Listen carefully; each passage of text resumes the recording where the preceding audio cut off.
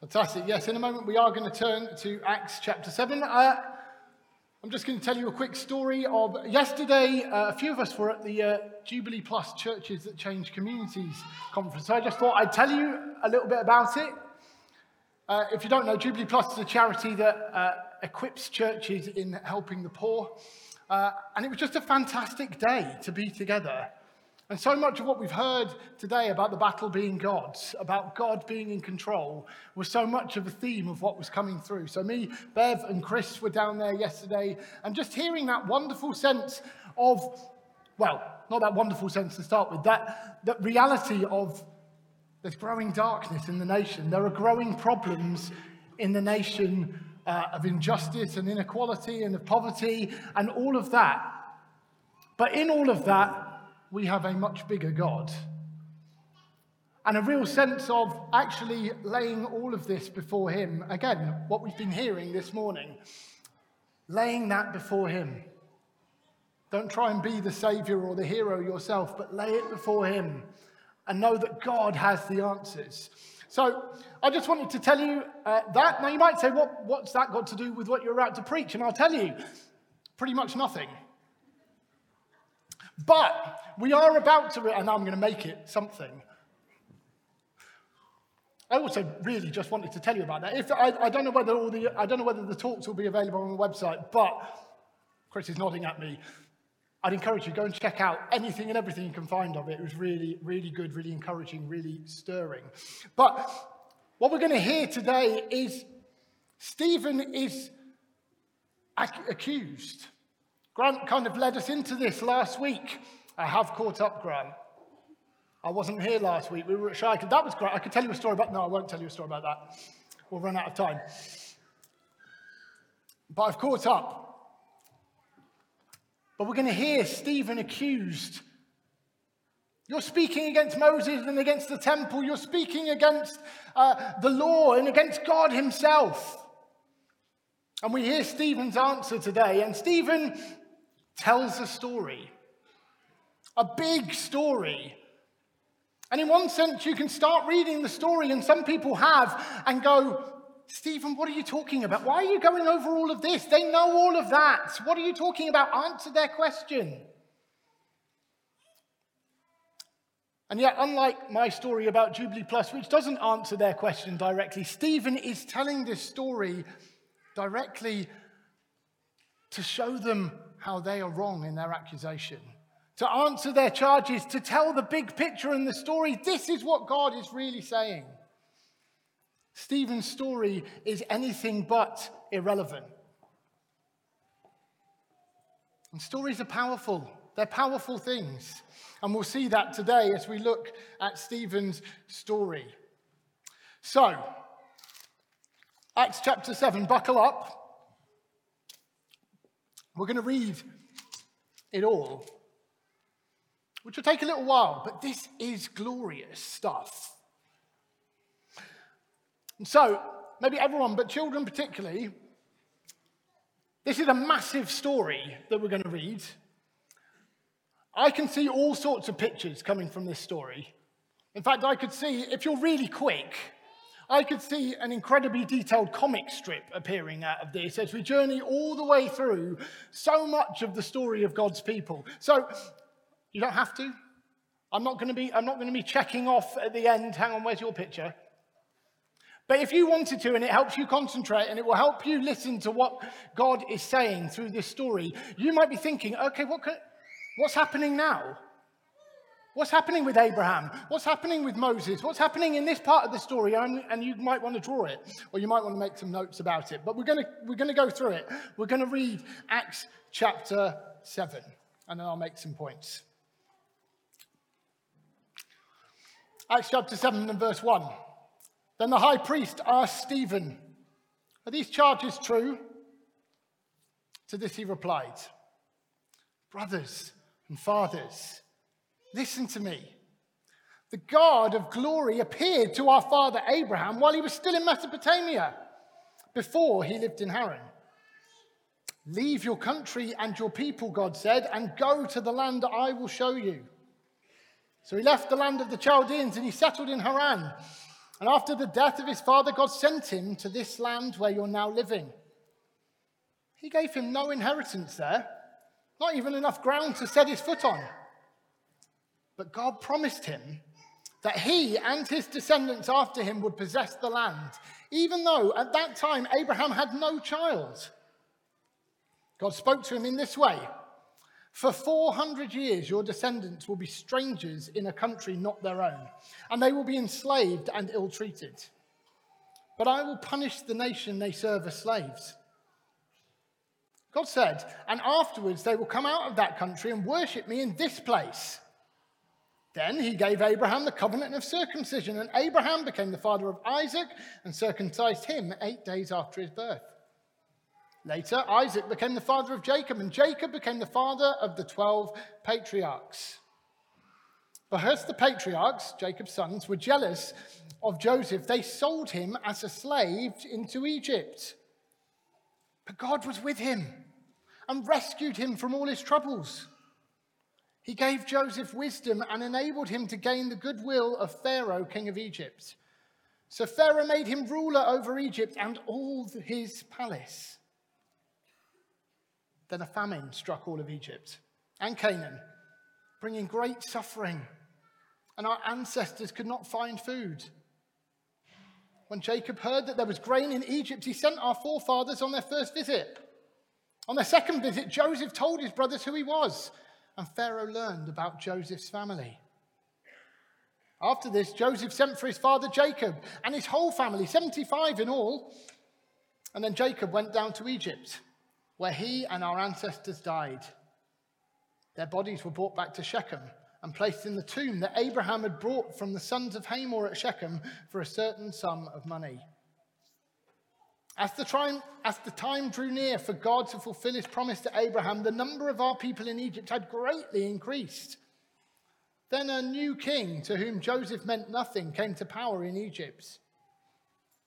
He dealt treacherously with our people and oppressed our ancestors by forcing them to throw out their newborn babies so that they would die. At that time, Moses was born. He was no ordinary child. For 3 months he was cared for by his family, and when he was placed outside, Pharaoh's daughter took him and brought him up as her own son. Moses was educated in all the wisdom of the Egyptians and was powerful in speech and action. When Moses was 40 years old, he decided to visit his own people, the Israelites. He saw one of them being ill-treated by an Egyptian, so he went to his defense and avenged him by killing the Egyptian. Moses thought that his own people would realize that God was using him to rescue them, but they didn't. The next day, Moses came upon 2 Israelites who were fighting. He tried to reconcile them by saying, "Men, you're brothers. Why do you want to hurt each other?" But the man who was ill-treating the other pushed Moses aside and said, "Who made you ruler and judge over us? You thinking of killing me as you killed the Egyptian yesterday?" When Moses heard this, he fled to Midian, where he settled as a foreigner and had 2 sons. After 40 years had passed, an angel appeared to Moses in the flames of a burning bush in the desert near Mount Sinai. When he saw this, he was amazed at the sight. He went over to get a closer look, and he heard the Lord say, "I am the God of your fathers, the God of Abraham, Isaac, and Jacob." Moses trembled with fear and did not dare to look. Then the Lord said to him, "Take off your sandals, for the place where you're standing is holy ground. I've indeed seen the oppression of my people in Egypt. I have heard their groaning and have come down to set them free. Now come, I will send you back to Egypt." This is the same Moses they had rejected with the words, "Who made you ruler and judge?" He was sent to be their ruler and deliverer by God himself through the angel who appeared to him in the bush. He led them out of Egypt and performed wonders and signs in Egypt at the Red Sea and for 40 years in the wilderness. This is the Moses who told the Israelites, "God will raise up for you a prophet like me from your own people." He was in the assembly in the wilderness with the angel who spoke to him on Mount Sinai and with our ancestors, and he received living words to pass on to us. But our ancestors refused to obey him. Instead, they rejected him, and in their hearts they turned back to Egypt. They told Aaron, "Make us gods who will go before us. As for this fellow Moses who led us out of Egypt, we don't know what's happened to him." That was the time that he made an idol in the form of a calf. They brought sacrifices to it and reveled in what their own hands had made. But God turned away from them and gave them over to the worship of the sun, moon, and stars. This agrees with what is written in the book of the prophets. Did you bring me sacrifices and offerings? For 40 years in the wilderness, people of Israel, you have taken up the tabernacle of Molech and the star of your god Rephan, the idols you made to worship. Therefore, I will send you into exile beyond Babylon. Our ancestors had the tabernacle of the covenant law with them in the wilderness. It had been made as God directed Moses according to the pattern he had seen. After receiving the tabernacle, our ancestors under Joshua brought it with them when they took the land from the nations God drove out before them.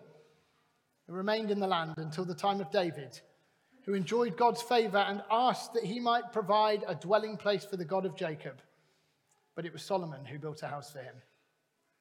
However, the Most High does not live in houses made by human hands. As the prophet says, "Heaven is my throne, and the earth is my footstool. What kind of house will you build for me, says the Lord? Or where will my resting place be? Has not my hand made all these things?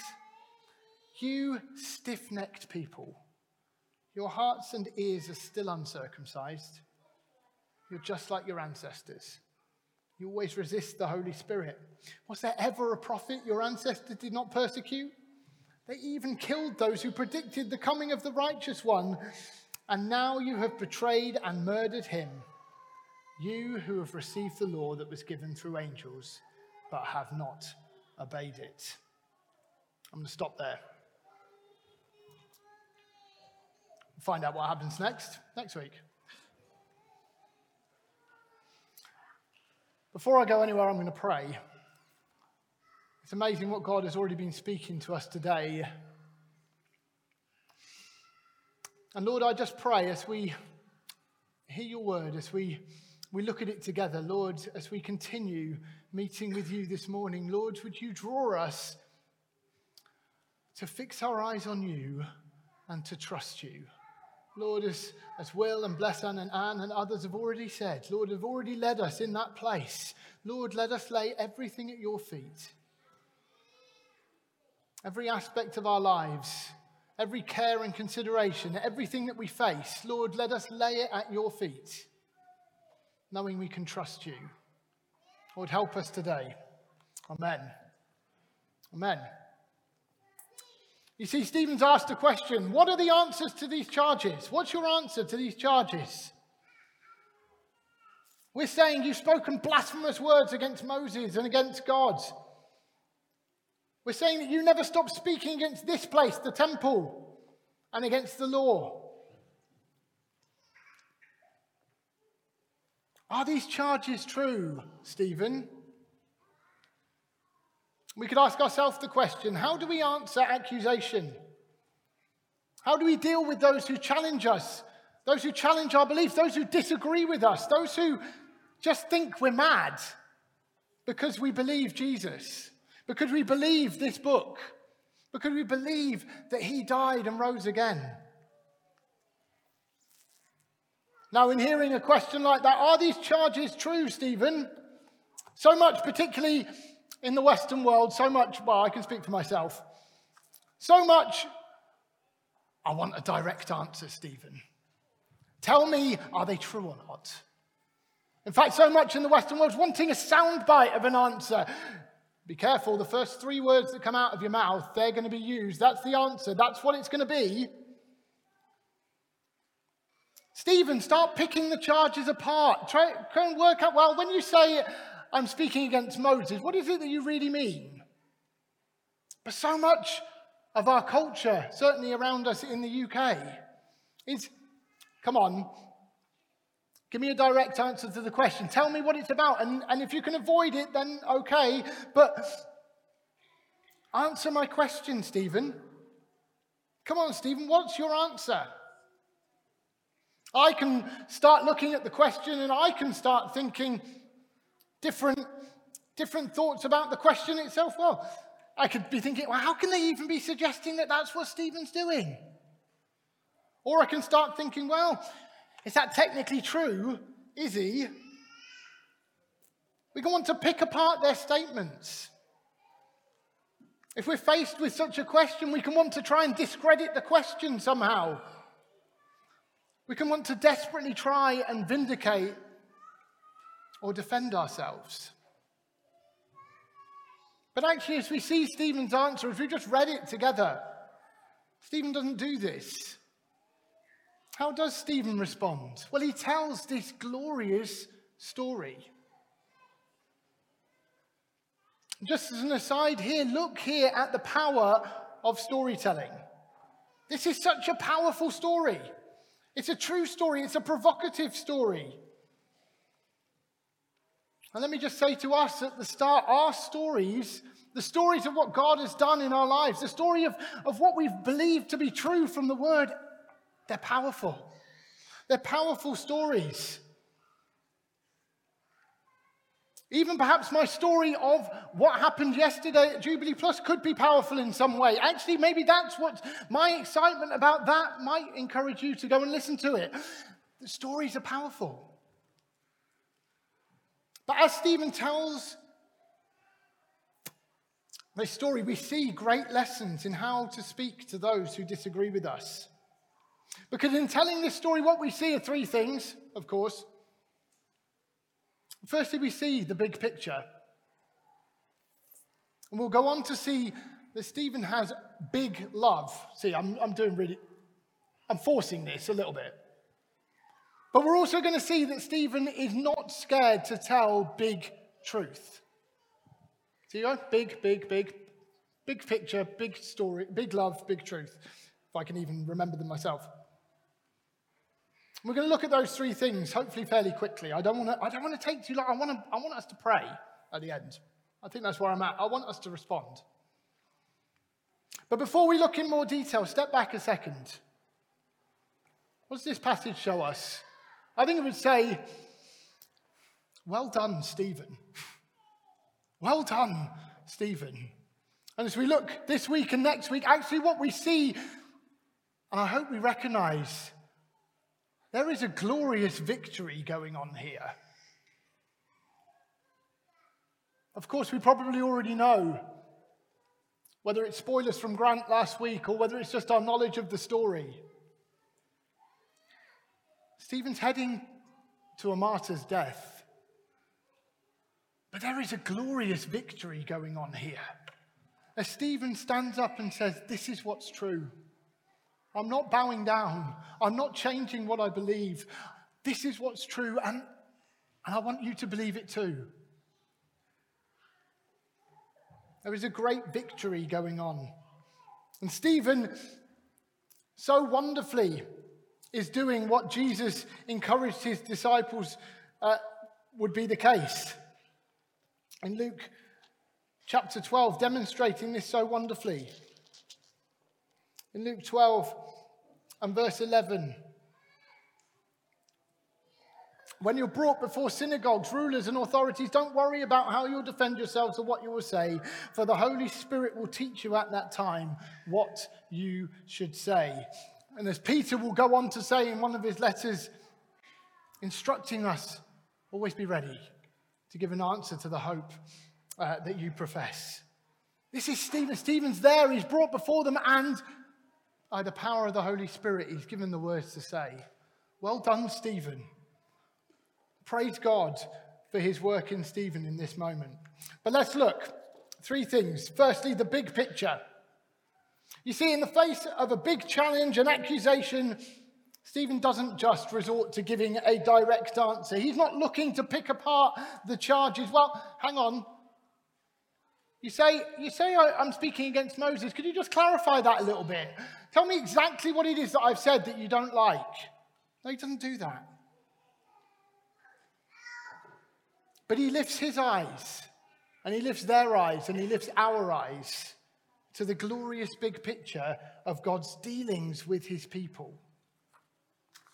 And you see, as we've read just now, he leads us to see God's dealings with Abraham, how he called him in the beginning, with Isaac and with Jacob, with Joseph, and how he was sold into slavery, but how God was with him and how God was with the people of Israel in Egypt, of how God didn't leave them there, but he called Moses and led them out of Egypt into the wilderness, to Mount Sinai, and eventually under Joshua into the promised land, having given them the tabernacle and the law.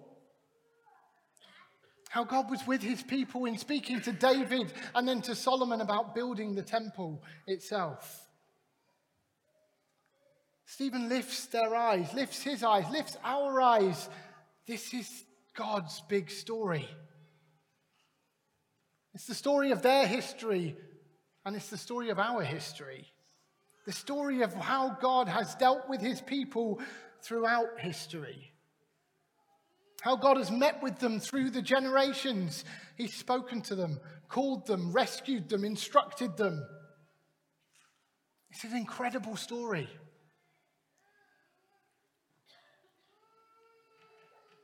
This is the gospel. God's story of him dealing with his people, ultimately through Jesus coming and dying on the cross and rising again.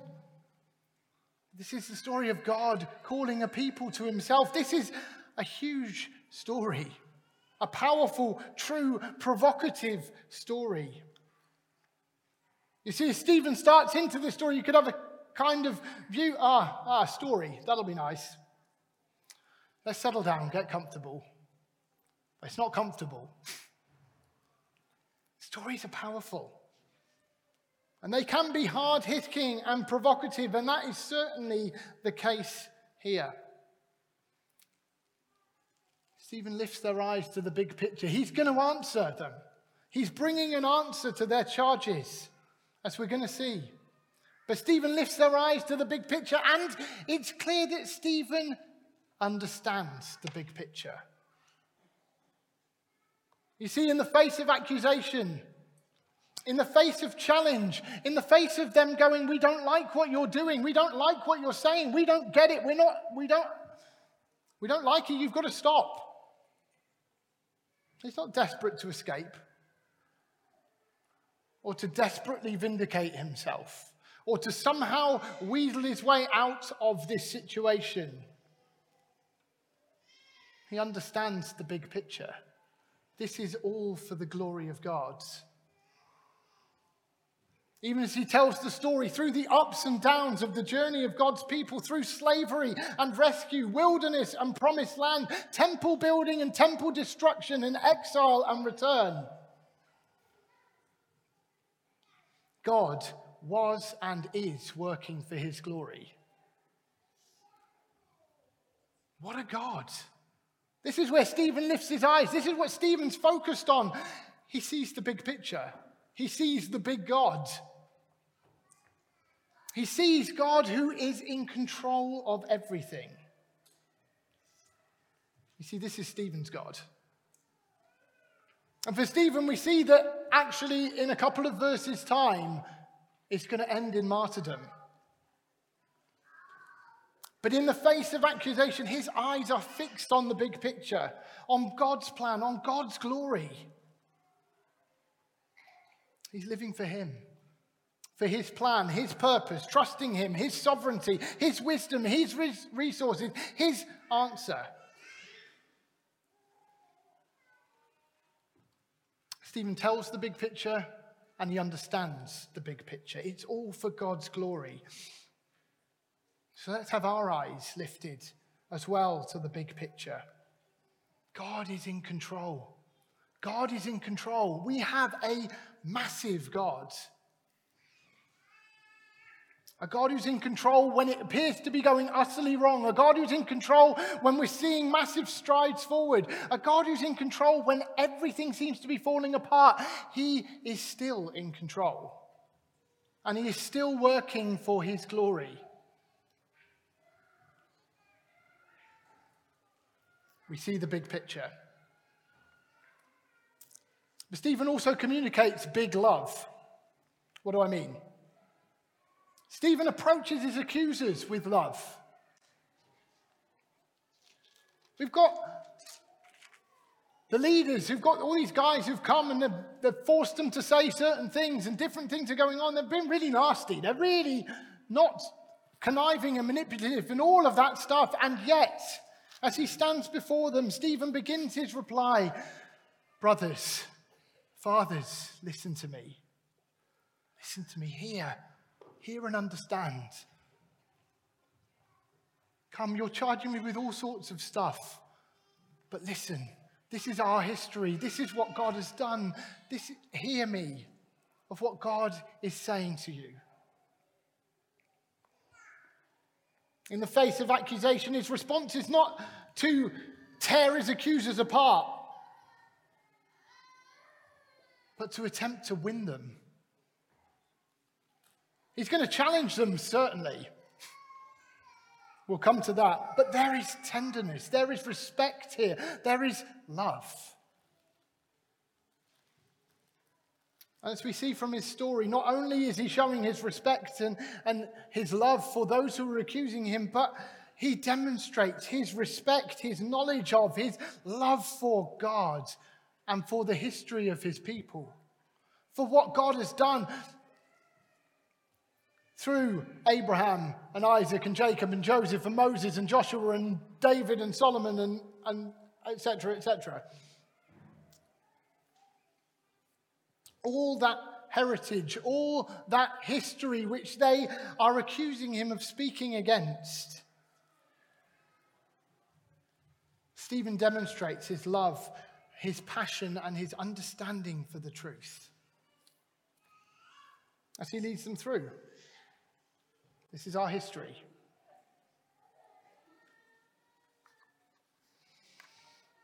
He shows his love. He shows his heart. His passion is clear. You say, I'm attacking all this heritage. I share this heritage. I love this. I love what God has done through the centuries, through our forefathers. How he called Abraham and spoke to him and met with him. How he was with Joseph, even when his brothers rejected him and went with him. How he brought him into the palace of Pharaoh. How God rescued our people.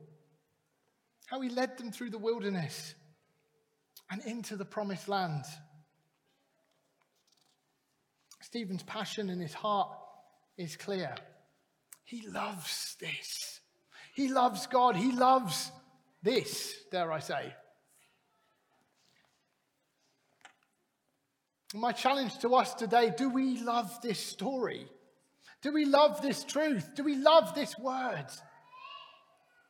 This is God's story. What Stephen tells, this is God's story, and it's our story which he has brought us into. Today, do you see this glorious story that he's included us in? As Paul tells us in Galatians 3:29, if we're in Christ, then we are Abraham's children, and we are heirs to the promise. We're in. We're in this if we're in Christ. It's not disconnected. It's not unrelated. God has been working from the beginning, calling a people to himself.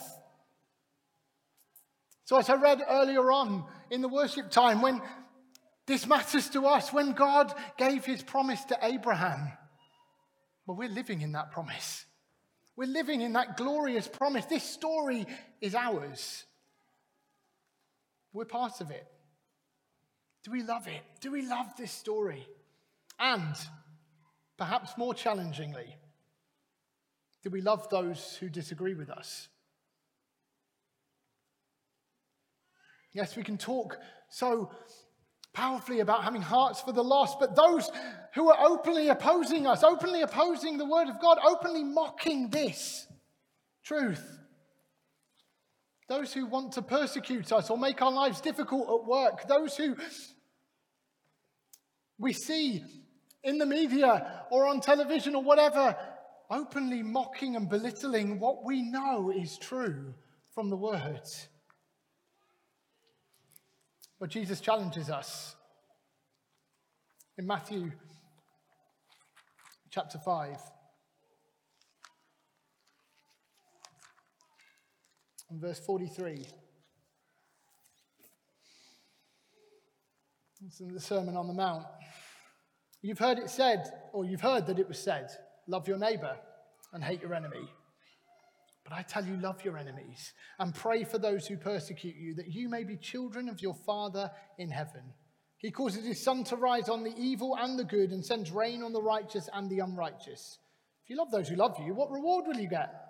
Are not even the tax collectors doing that? And if you greet only your own people, what are you doing more than others? Do not even pagans do that? Be perfect, therefore, as your heavenly Father is perfect. Can we love those who are openly opposed to us? Well, we see Stephen's example and we hear Jesus' words. I'll tell you the truth, we can only do it in the power of the Spirit. Stephen shows and demonstrates a big love. A big love for those who are accusing him, but a big love which doesn't shy away from telling big truth. In fact, even in preparing this, some would accuse Stephen and criticize him of not actually answering their charges. He goes on this rambling story, just telling their part. They already know all of that. But the reality is, Stephen doesn't pull any punches. Stephen certainly comes to the point. He shows his love for that which they accuse him of attacking, but he shows his understanding and reveals to them that they've got it wrong. You see, Stephen's understanding of showing love doesn't just extend to, well, I'll just go softly with you. I would suggest Stephen loves them enough to tell them the truth. You see, they're focused in on the temple and their current position and their ways. This is God's dwelling place with us. This is where we meet with God. This is what is so important. And you're speaking against all of this. Yet they're failing to see the big picture of what God has done right in their midst. You see, as Stephen tells his story, he tells the big truth that shows the temple, Moses, the law, all of it has been pointing somewhere. All of it has been pointing, it's been what God has been doing with us through our history, pointing to this. Jesus has come. Jesus has come. He shows through his story. You talk about the temple, but God has met with our people in different times and in different places all through our history. With Abraham in Mesopotamia, with Joseph in Egypt, with Moses called in Midian and then led through the wilderness. Yes, he called David and then Solomon to build the temple. But Stephen shows them and then confirms. This is the truth of God. In verse 48 of Acts 7, it was Solomon who built a house for him. However, the Most High does not live in houses made by human hands. As the prophet says, heaven is my throne and the earth is my footstool. What kind of house will you build for me, says the Lord, or where will my resting place be? Has not my hand made all of these things? God's not constrained to one place or one house or one city. He's at work and has been at work and has been speaking and has been meeting with his people throughout history. And he shows them the true understanding that Moses knew that one was coming after me. There will be a prophet like me risen up from among you. This is what God has always been doing. God called Abraham. He worked through Joseph. He rescued his people through Moses. He led them through the wilderness and then into the land with Joshua. He established the kingdom. He built the temple. He sent them into exile and then back again. And it was all pointing to and leading to and building to Jesus coming. And Stephen tells them it all, and he doesn't shy away from bringing the real challenge. I love you guys. Listen to this. Hear it. Well, he doesn't sound like he loves them very much, Rich. Loved them very much. Verse 51. You stiff-necked people. Your hearts and ears are still uncircumcised. You're just like your ancestors. You always resist the Holy Spirit. Was there ever a prophet your ancestors didn't persecute? They even killed those who predicted the coming of the righteous one. And now you've betrayed and murdered him. You've received the law that was given through angels, but have not obeyed it. I would point out that Stephen's love goes far enough to bring a challenge that strong. Because he wants to make it clear to them, it's not me who's speaking against Abraham, Joseph, Moses, David, and Solomon, and against the law and the temple. But you guys, the leaders who are accusing him, you've missed it. Like their ancestors who rejected the prophets, they've now rejected and failed to recognize the righteous one. Jesus has come and you've rejected him. Turn to him. Turn to him.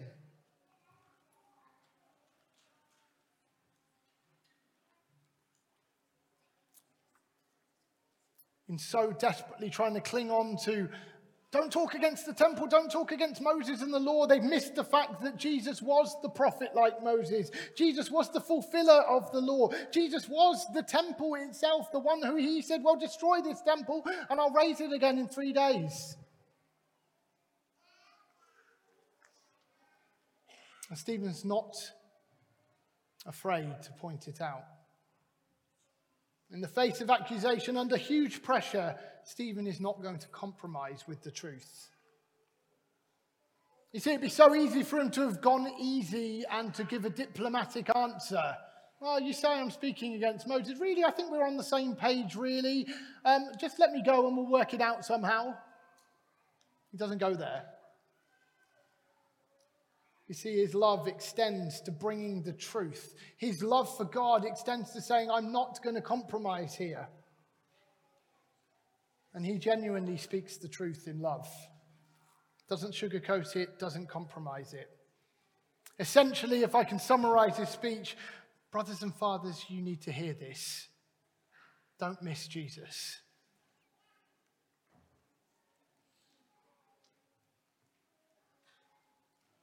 So what do we do?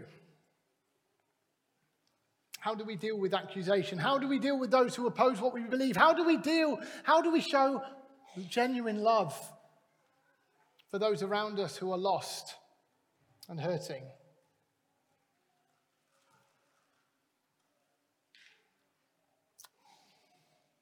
Do we love our friends and neighbours, our family members enough to bring the truth? With wisdom and discernment and sensitivity, but to challenge.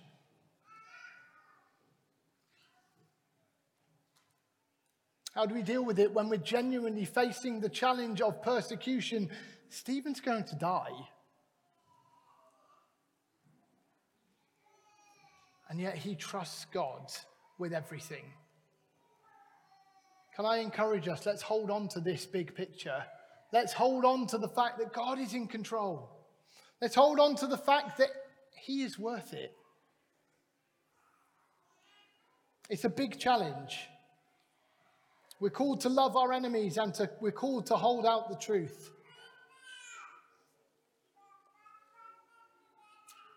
And to do that, like Stephen, we need the power of the Holy Spirit. We need him working in us, living in us, calling us back to this, to understand and to know the truth. That when we face challenge, in fact, when we're just in and amongst our non-Christian friends, we can know and trust God that he will give us the words to speak at the right time, that we can show love and compassion and bring truth. into all those situations. Bumpy landing, bang, finish.